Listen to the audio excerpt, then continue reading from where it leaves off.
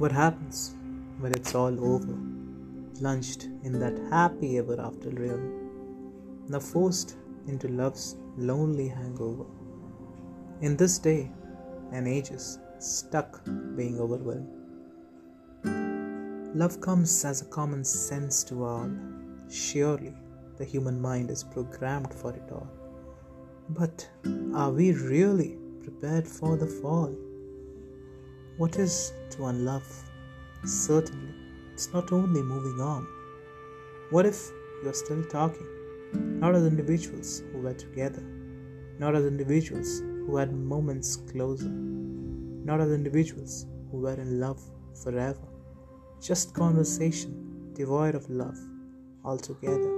Damn, wish I could be Floyd Mayweather and punch these emotions out wherever. How clever. The fact of the matter is, it is easy to fall in love, easier to fall out of love, easiest to fake to be in love.